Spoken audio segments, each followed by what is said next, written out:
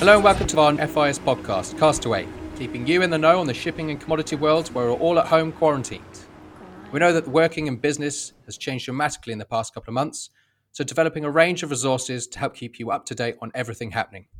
If you'd like to find out more, you can visit our website, www.freightinvestorservices.com, or follow us on Twitter and LinkedIn. Hello, welcome back again to our podcast. A little more overcast in London this morning, but welcome back to Alex and Kerry, who are joining myself in the office. Good morning. And a big shout out to Tom, who it's his birthday today, so we have excused him and not allowed him to come onto the podcast this week. But the rest of us will cope. Right, let's dive in straight into the news stories that have caught our eye this week. Kerry, let's start with you. You've got a story about our gracious Prime Minister. Exactly. He made a big announcement yesterday, which amounted to build, build, build. This is actually, I'm quoting from the BBC story here, that this can be found on a major website. And I think what's interesting about this is it's the first concrete sign of what I think will become a major trend, which is the Western countries, for the first time in a very long time, realizing that fiscal stimulus, direct investment in infrastructure is the only way out of this. This particular crisis. Job creation is going to come to the fore. And so they're going to follow what has until now been basically a Chinese plan of massive infrastructure projects to employ vast numbers of people. You know, Boris directly quoted FDR, talked about this being a New Deal style project. I think that's highly debatable in terms of the scale of it versus the New Deal. But the reality is it's the right thing to do, and I think it will ignite a trend both in Europe and perhaps after the U.S. election in the U.S., where people realize we're going to be building railways, good old-fashioned infrastructure projects all over the country.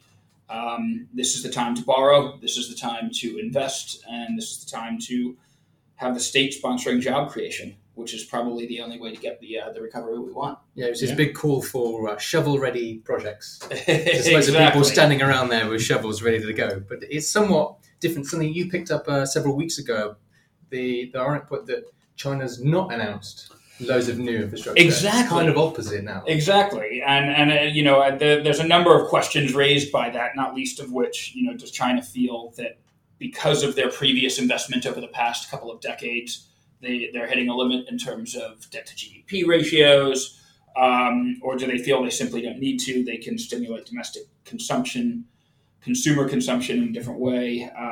We'll have to see how that plays out. But this is an exact reversal of roles, basically, with the Western countries now. I expect moving into that role of good old-fashioned, shovel-ready projects.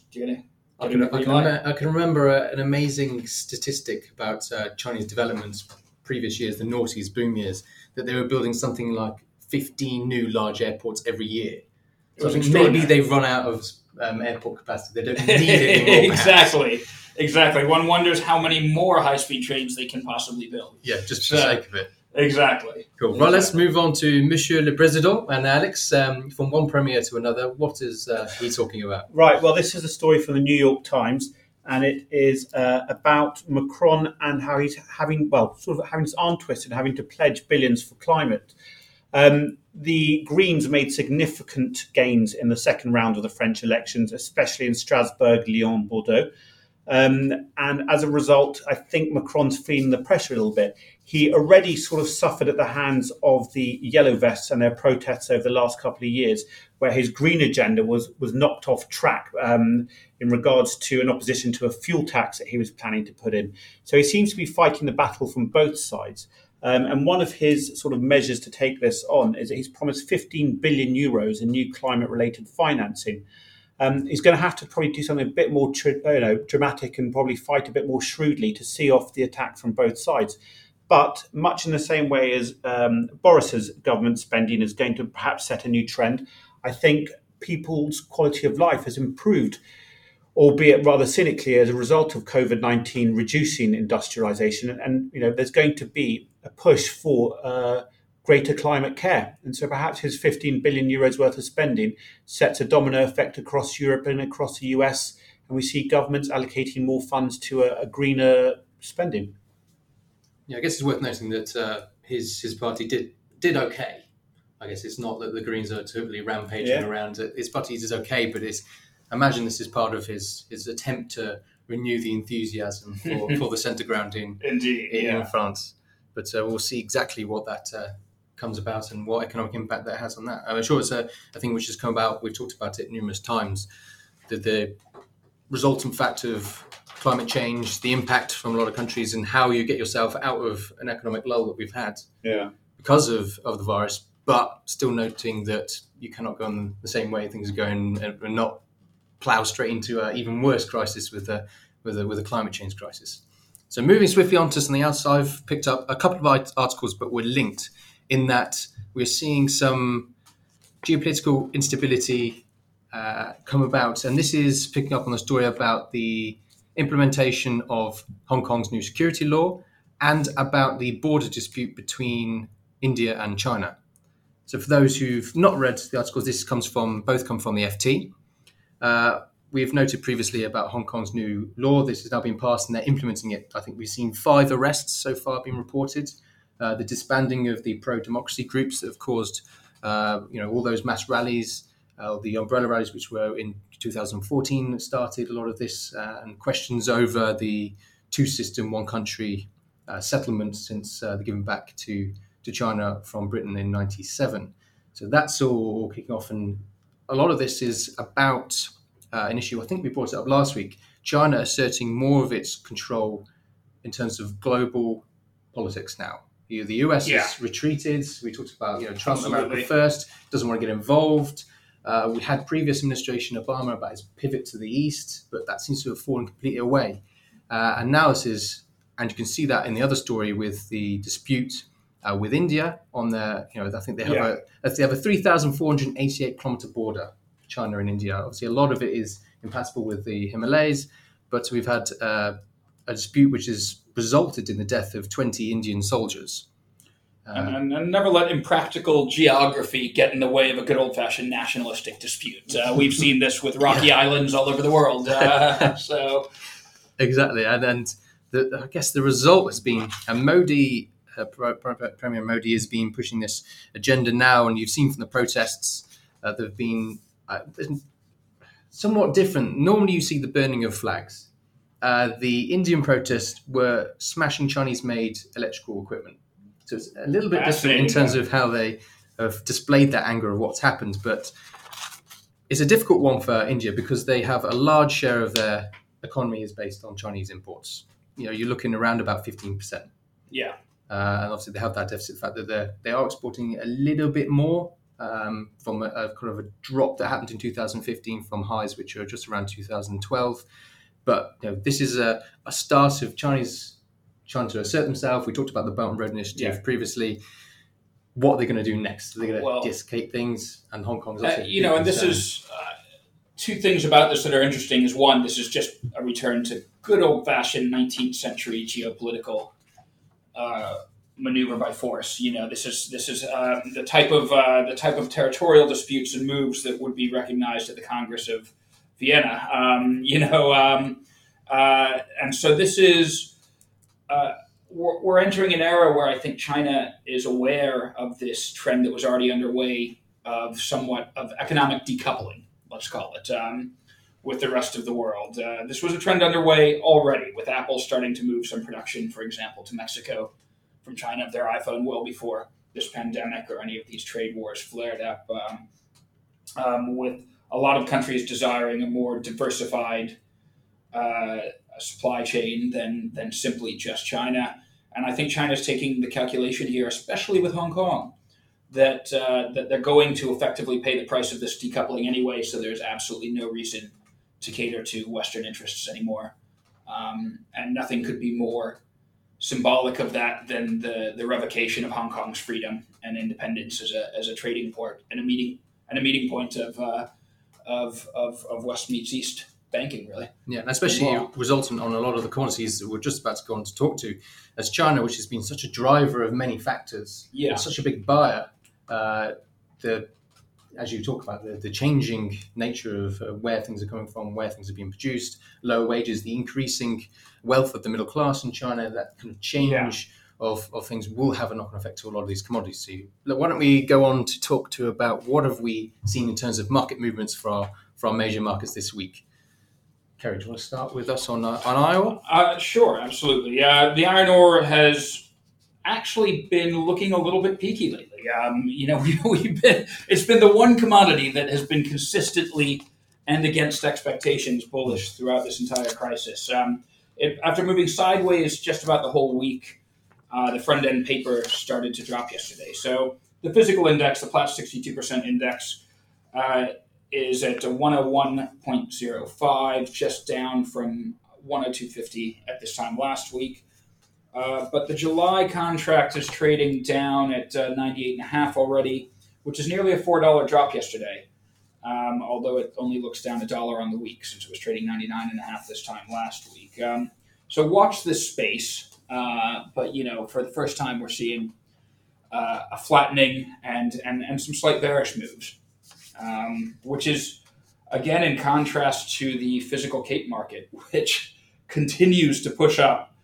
The index now $30,857, about $2,000 up on last week this time. So not the same dramatic moves we've seen, but still very, very punchy. It is worth noting on that Cape-size freight that the paper has not followed this and has not kept pace. It's actually trading down a bit over the last few days, with July trading at $24,500, a $6,000 discount on that July contract, which, bear in mind, starts pricing today. So there will have to be some convergence there at some stage. I guess that kind of positive movement on Capes has also been reflected in a kind of positive view, which we were somewhat negative to flat last week on the crude markets. So we've this morning tipped back above 42, slow crawl up and recovery of prices, and OPEC are rubbing their hands going, no, things are going a bit better than they were. Some things to note in terms of the products as well. So this morning's window, the 0.5% prices, the spreads have taken an absolute hammering. Really come off on things. So we had previously noted about the old grade of fuel, the high sulfur fuel oil, that had flattened and gone into backwardation. Mm-hmm. So you're seeing a move towards that on some of the other products now as well. You're seeing that flattening of the 0.5. We've already seen it with the Rotterdam European high sulfur fuel oil, the Singapore high sulfur fuel oil is getting closer towards that. So I imagine that this trend will probably continue as demand returns. We've been talking about that, when will we get back to that kind of level of oil demand, product demand, normality with people going back to work, driving more. We talked about the driving season, the increase was over 200% in China, use of cars. That will obviously bring in a lot of demand for diesel, other products, gasolines, and the kind of moving of all the storage that has been done in that kind of 2 months of, we don't need anything anymore. During the virus crisis, everyone was at home. So some interesting movements that are going to happen, and I imagine we will move back into that backwardated curve of normality of an oil structure on things. Cool. So supply-wise, in terms of supply on iron ore, what's interesting to see is the market is finally factoring in. To some degree, these consistent announcements by Vale that they would make their production target this year. Now, it's worth noting that Brazil shipments of iron ore were up 1.96 million tons week on week last week. So, it's clear that they are making some efforts here. The Aussies, as I mentioned last week, are also pushing out as much incremental increase as they can and have been in the lead up to today, which was the end of their financial year, or yesterday rather. And I should note that the Chinese port stocks were up by 1.64 million tons week on week as well. That's the first rise in Chinese port stocks of iron ore since the 24th of April, I believe. So, it's interesting to see that those port stocks are rising just as supply fears begin to ease. Now, it remains, to me at best, unclear, let's say, if Vale can really meet their target this year. But they are certainly pulling out all the stops to try and increase production. How reactive is Vale's production in correlation to political instability in Brasilia? Well, it traditionally has not been too reactive to political instability in and of itself. whether or not it's more reactive to the ever worsening COVID crisis there, and whether that actually physically forces them, to limit production in certain areas, we just don't know yet. But we're certainly not seeing that at the moment. They are managing to actually increase production despite some hiccups along the way. So let's see what happens over the next few weeks. But it still is quite a significant increase they would need to match those promises. Yes, it is. It's worth noting that even the increase they achieved last week would not be close to enough to meet that target on shipments of 310 to 330 total. So all Christmas holidays are cancelled until it's fulfilled. Exactly. So we need to watch and wait and see. And that increase, I should note, is also what's driving demand obviously on the Capes and has kept them very high. Especially out of that Brazil, that C3 route continues to fix in the region of $21.50, maybe even close to 22.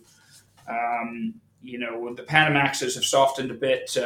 They just haven't seen nearly as much demand from either Atlantic or Pacific recently, and rates have been consolidating there, but the Capes remain exceptionally strong on the physical, driven almost entirely by that Brazil demand. But you're talking about freight demands. If you look at also tankers on the demand, we touched briefly, I think, in terms of the storage and the fact that floating storage is now coming back into the markets. They're obviously selling on the cargoes which they held. Prices have moved up, so that was a nice trade for them, I guess, is a way of putting it. So increasing the number of those VLs in the market, which is, if you look at the TD3 rates, which is the Arab Gulf to China route, we're looking at mid-30s on the world scale now, when this had been much, much higher. World scale 223 on the 16th of March, I can tell you. So you've seen that huge impact of one, which was in March, which was the price war between Saudis, how much can we pump? And then the crisis hit. Everyone went into storage, be that onshore and using of ships as well. But now that's all coming back into the market. So we're kind of opposite to what we've seen in the Atlantic for the Brazil trade of Capes going, well, that's really pushed up those rates because no one really wants to balance across to do that, what you've noted previously, kind of opposite. And then if you couple that, what I was going to say in terms of supply on oil for OPEC cuts, we're actually seeing some real evidence of it, which is something refreshing. To say. Yeah, exactly. Rather than random numbers throwing out there. So this is from Petro Logistics. They're a tanker tracking company. And they've noted that OPEC have cut some 1.25 million barrels a day. This is for June. Okay. So if you couple those two together, you've got an increase in number of the VLs there, and we're not got as many cargoes. It's a huge stat. That's a very clever way to go about it, isn't it, as well? I like it a lot. That's a really good one. So that's kind of, both together are causes of that crisis, and now you see the resultant effect on those tanker rates. But even the US as well, crude output has, this is from the EIA, is now fallen 5.3% month to month. That's only but just above 12 million barrels a day now, which was pushing to new highs in the glory days of the shale oil at the end of last year. But no, that supply is for oil. They've definitely cut, but what's helping a lot more, I guess, is what's happening in terms of demand. Yeah. And that coming back, a lot of this is coming from the reopening of economies, the demand for oil. Saudi Aramco saying demand is now at 90 million barrels per day. Mm-hmm. But, I mean, as an oil producer, you would definitely pump up those figures. Well, exactly. I was going to say Saudi Aramco judging oil demand is not, I'm sure, not necessarily the one I quote. Yes, it's a bit like weighing yourself and lying to yourself at what number you got to on your diet. But they are obviously predicting an increase in what's happening with the opening up of economies, 90 million barrels per day for oil.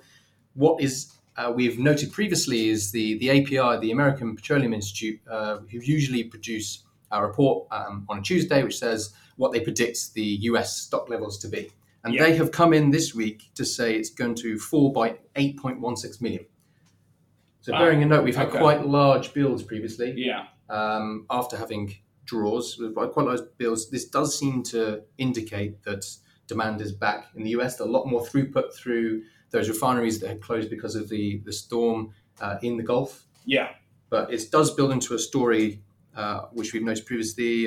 Many of those stories which you can find on our app, premium content for things talking about refinery throughput, that China has obviously got back to those levels very quickly, but other countries are much slower in their efforts to get back to previous throughput through refineries. But it does seem to point that the US are now coming back online with a lot more throughput, especially if that 8.16 million barrel draw is confirmed later by the EIA. Very much so.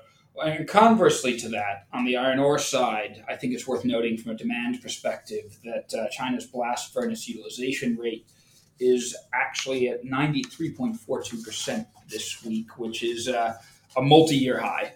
And it's very difficult to see where it can go from here. A 100% utilization rate is effectively impossible because there will always be some furnaces down for maintenance, etc.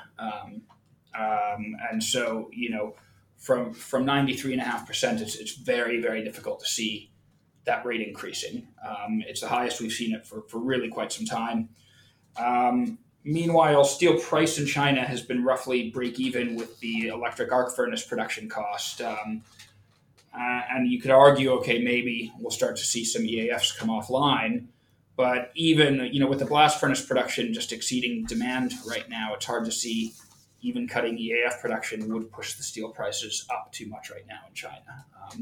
That really is a huge number. So, we could be seeing sort of peak pig iron production right now in China, but let's watch that carefully. Yeah, and talking of Brazil, that we previously done, it's worth touching on some news from the fertilizer side. It does seem somewhat of a mixed picture of what's happening there. Brazil urea paper having a mixed week, sold down to lower physical sales early in the week, with lots more sales up to $255 being reported. So Brazil is the epicenter not just of the escalating virus crisis with the numbers increasing, but also of a lot of the factors which are pinning on a lot of our commodities. That is true. Capes, the fertilizer business, imagine the same with some of the other routes in terms of C3, others which come from to Brazil. So maybe we should perhaps do a little bit more on the Brazil and present some more future week, because this is definitely probably worth a conversation for sure. Definitely. Okay, noted for a future episode. Focus on Brazil and what's happening there, because it would definitely be good to get a bit more view, because it is so important for the iron ore market and therefore resultant capes and what things are happening on the fertilizer business. So a point duly noted. Another thing which has happened in terms of the oil markets of a product which has had a terrible time is vacuum gas oil. This is something we picked up a couple of days ago, is that because demand has collapsed so completely, they are now changing the makeup of what they use to blend to create the new 0.5% contracts. Interesting. So just to give a bit of information on that, the VGO has now hit a price low of 2002, started 2002, same levels. On April 27th, spot was at $134. So bearing in mind that very low sulfur fuel oil prices are now nearly just shy of $300 around about, and you're saying that the gas oil, which is usually priced above, is $134 April. That's a serious problem for people using that. So they've been using that to blend into the new 0.5% contracts because it would produce a better margin for them. So some changes to that, and then there's a resultant impact of that on things for the physical market, which I do not know as much about as I should do. Just in terms of, by changing those things, you're changing the impact of the chemical properties of the fuel and how it reacts in the engine. So there could be some new news stories coming out. Interesting to things watch which for you that. had in Singapore of problems of grades and the different blends. Now this is happening for in Europe of VGO. So something else to note on that. And one interesting observation that I was discussing with Ed Hutton, our technical analyst here at FIS, was just a quick observation on the Cape Size Index. And we'll be publishing an article on this shortly, which will be available on the app and the FIS Live site. But, this is arguably on the Cape Size the largest ever percentage gain in one 32-day period, having moved 1,449% higher over the last 32 days. Numerically, the last time we saw a move like this, what's very interesting was during the V-shaped recovery after the 2008 financial crisis, when it was bouncing back after that deep crisis. It's also worth noting that the Cape market coincidentally has been moving in 7-year cycles. You had sort of 7 years of feast from 2006 through 2012, when the average 4TC index value was 52,464. Whereas from 2013 to 2019, we had 7 years of ban, and the average index value fell to 13,492. This year, amidst a transformative global crisis, we're seeing the index average a much stronger level and move to levels we haven't seen in quite a long time, really. And I think it's worth asking the question, could this be the start of a larger cycle? Could this be the start of another major bull cycle on the Capes? I'm sure it's music to every ship owner's ears, no doubt. But, we have a situation here, as we mentioned earlier, for example, where governments are going to be investing in infrastructure much more significantly in the coming months and years. What we do know is the global economy this time has had such a heart attack that most people feel that some significant CPR is needed to revive it. Those direct fiscal injections are probably going to happen. And this coincides with moves we haven't seen on the Capesize market since the last super cycle. So that's probably worth just watching. Yeah, and some other points on the demand side. Again, back to ferts. India's buying's been below what was expected in the market. The past week, it was only able to secure 628,000 tonnes in the most recent purchasing tender. And then over to another market, which we cover in terms of the air freight. We noted previously the job losses, which have continued. EasyJet came out and said they're stopping, or looking into stopping their operations at 3 UK airports. A lot of job losses have happened through that industry. And what is noted this week is rising fuel costs for air freight. That if unhedged, this could definitely knock the kind of rates which have been happening, especially as passenger freight start coming back, where people are allowed to go on holiday to fly. The talk of European holiday bridges or passenger bridges, I can't remember what they call them. Air bridges. Air bridges that to allow people without restriction to go. You'll have what I think, Kerry, you brought about in terms of regional areas opening up for that. So you're seeing this demand come back for passenger freight on the air freight. But if those rising fuel costs linked in with what we noted on the oil about OPEC cuts and other products which will need, and the fact that refineries are not at the levels that they were producing previously could definitely have an impact on those rates and profitability for companies which are crying out for this ability to definitely. To make some and bear in mind, as we always expected, this is happening at almost exactly the time that those PPE shipments that have been driving the air freight market, for the first half of this year, really have started to tail off a little bit, at least into Europe. That China to Europe route, thankfully, no longer quite as heavily needed, with PPE shipments keeping the market alive on air freight. So it'll be interesting to watch how all of this intersects. Talking about some other factors which we may have missed off, some emergency surgery has been done on a lot of the oil companies. We talked previously about US oil companies going insolvent because of the price collapse and the difficulty they've come into. We noted previously about BP and its job cuts. They've come out, I think it was yesterday, saying that they've sold off their petrochemicals business to INEOS. Interesting. Which I think is how INEOS first started. That they were originally sold BP's petrochemicals company, obviously made that into profitable company, and now come back for the second slice of the pie. Yeah.